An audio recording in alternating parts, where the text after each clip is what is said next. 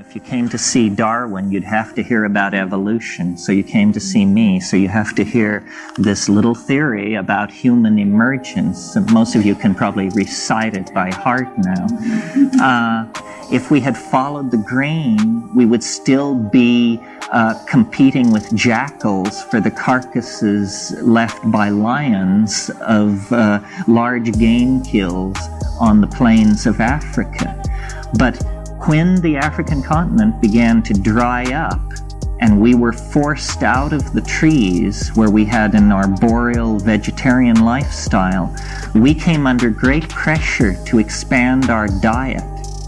And I believe that the great unstudied factor in human evolution and human emergence is the effect of a complex diet on our emerging species.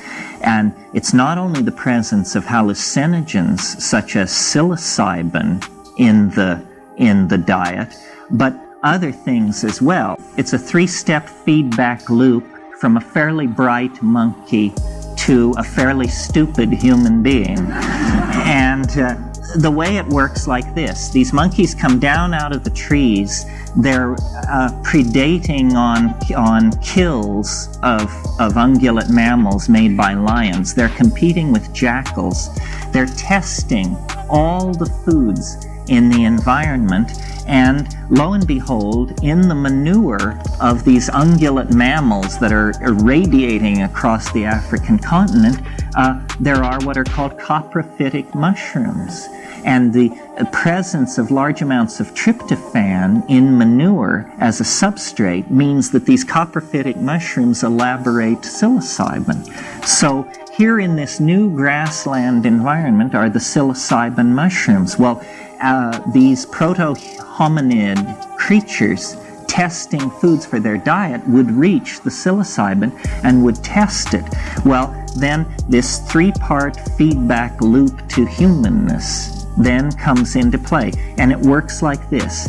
Very, very light doses of psilocybin, so light that you cannot an hour and a half or 2 hours later tell you've taken anything. You say, I don't feel it, I feel completely normal, I must not have taken enough. That dose, if you would submit yourself to being tested by an optometric apparatus, we could show you that your vision has improved slightly. This is an effect of eating small amounts of psychoactive amines, increase of visual acuity. Well, you don't have to be a rocket scientist to know that if you're a hunting animal competing in a highly competitive environment and suddenly somebody hands you a pair of chemical binoculars, you are going to be a more successful hunter than other members of your species who are not availing themselves of this food item. So there was reinforcement there. Aha! If we eat these mushrooms in small amounts, we will be more successful hunters. Or maybe it was never raised to consciousness as an if-then relationship. It was just, we eat mushrooms, we hunt well kind of thing. Terence McKenna, stoned ape theory, which is a hypothesis that suggests that apes may have added fungi to their diet, as well as toads and also other hallucinogenic alternatives to the regular figs and fruit and meat. The use of fungi in their diet help them with creativity, courage, and brain development from sensory overload. Intense hallucinations can give the brain new information and almost rewrite the brain. Now, Terence McKenna suggests in his hypothesis, due to climate change, forests and jungles were drying up. Apes and monkeys were forced to leave the trees and exit and go into plains in search of a new diet because figs and grapes and apples were becoming more scarce. It forced apes to go and look for new food to survive. As a result of this, proto-Homo sapiens, looking for food, would turn over dung patties from cows, looking for beetles to eat or an insect. And they would find these mushrooms there. Well, they would eat these mushrooms and get an hallucinogenic effect. This will lead to sensory overload. Brain is now seeing new things that it's not used to seeing. Looking up in the stars in the sky would totally trip them out. They would have these new theories of where they are in the world. It would give them more drive to not stay in one place, but to move around and to adventure. This would cause the brain to have a lot more activity and to evolve a lot faster. This would explain the rapid explosion of intelligence from Homo sapiens, and it also would explain how almost all early religions, such as Vedic religions or Proto-Indo-European religions, hold these hallucinogenic substances as holy and wisdom-giving. This is what stoned ape theory is. The idea that a part of the evolutionary process, humans experimented with psychedelics, as a result gained incredible intelligence from it. The Hindus held the cow to be sacred, not only because it brought them milk, butter, and cheese, but because of the mushrooms. The Holy Vedas, like I've said in my other videos, seems to correctly date the age of the earth. The acacia tree, highly regarded in the Vedas, is the vine where you get ayahuasca from. It's also the wood used to make the Ark of the Covenant. The Greeks had a version of this of their own, which was a hallucinogen that was thought to have given them knowledge from the gods. Now, I believe this makes a lot of sense because the experiments with these type of substances would lead to a gain of not only just intelligence, but creativity. And with more creativity, come up with better ways to hunt, better ways to build your houses, better ways to stay alive, and different ways to stay healthy, as in like mixing plants together to make medicines. This explains the evolutionary process of the human brain in a way that no one else can do, that no other evolutionary theory can do.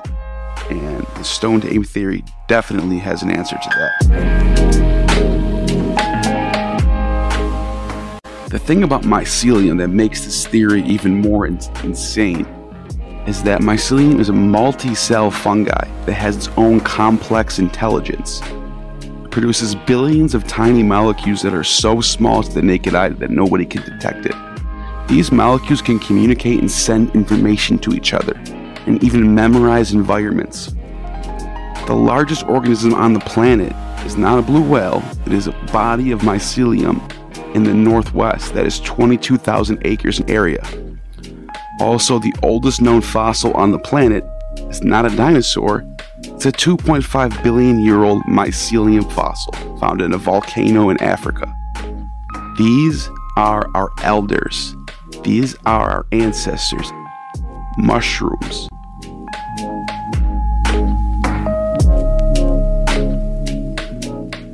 Before we were fish, before we were apes, before we were chicken, whatever you want to call it, at one point down the evolutionary path, we were fungi. Fungi is the longest surviving living thing on the planet, and it knows how to survive better than anything else. Long before humans, there was fungi. Long after humans, there will be fungi. It's also one of the most essential pieces of the global ecosystem. Mycelium feeds the trees, which feed animals and insects, but it can choose which trees it wants to eat and destroy. After the mycelium organizes itself, it chooses its best path suited for the ecosystem.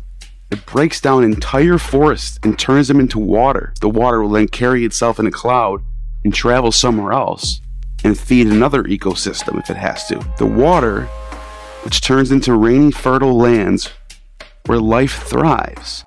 It's almost like the planet Earth itself. It's like a living organism, and the cells of the planet Earth is this mycelium.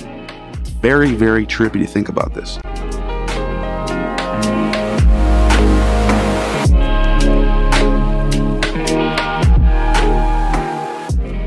Could it be that mycelium was sent forth as this manna that's written about in scripture? Or maybe in the Vedas is this source of the soma drink, the brain of the earth, the womb of creation. Mycelium decide which forests turn into fertile land and feed these trees. Is this the mind of the earth? A group of scientists in Japan constructed a model of Tokyo with mycelium and nuts. After the mycelium memorized the trail of the oats and the nuts, it made a pattern in an hour and rearranged itself to be as efficient as possible. The earth and all of the life on the earth are all intelligent web of interconnected consciousness. DMT is the only common denominator in all life on the planet. Nature is too complex, resilient, and adaptive to be designed by higher consciousness.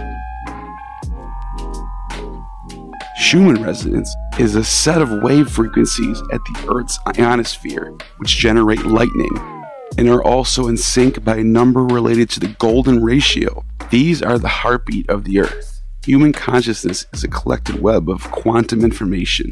We are quantumly entangled to the Earth, where all data of consciousness is stored and awaits destruction by a black hole or a sun explosion, which is resurrection and judgment. We now have data that shows that the Earth and the Moon vibrate like a hollow ball. I'm going to do another video on mycelium. It's going to be separate than this, but I want to just stay on the topic of the stone ape theory. I think Terence McKenna is onto something. And for a long time, his theories were laughed at by scientists, until recently, when he's been vindicated by new science and new discoveries. And it's still in the hypothesis stage, but it's gaining a lot of momentum, and it's now taken seriously. If you like that, hit that subscribe, hit the like, and leave a comment. What do you think about this? And so I believe that what psilocybin promotes is cognitive activity, the coordination of visual input with plans and strategies for hunting or acquisition or whatever. It promotes this increased arousal, which really, in a way, this arousal is nothing more than a reclaiming of your animal body. You feel restless, you feel your muscles, you feel your genitals, you feel your place in space and time. You are reclaiming your body, and then finally it inducts you into this domain of the logos, a religious hierophany, something that we as moderns are absolutely as in awe of as our mushroom-munching ancestors 25,000 years ago. We can't reduce it. We don't know what it is. You know, Jung was always so concerned that people say it's only psychological. It's only the psyche. I've got news for you. It may only be the psyche, but the psyche is all there is.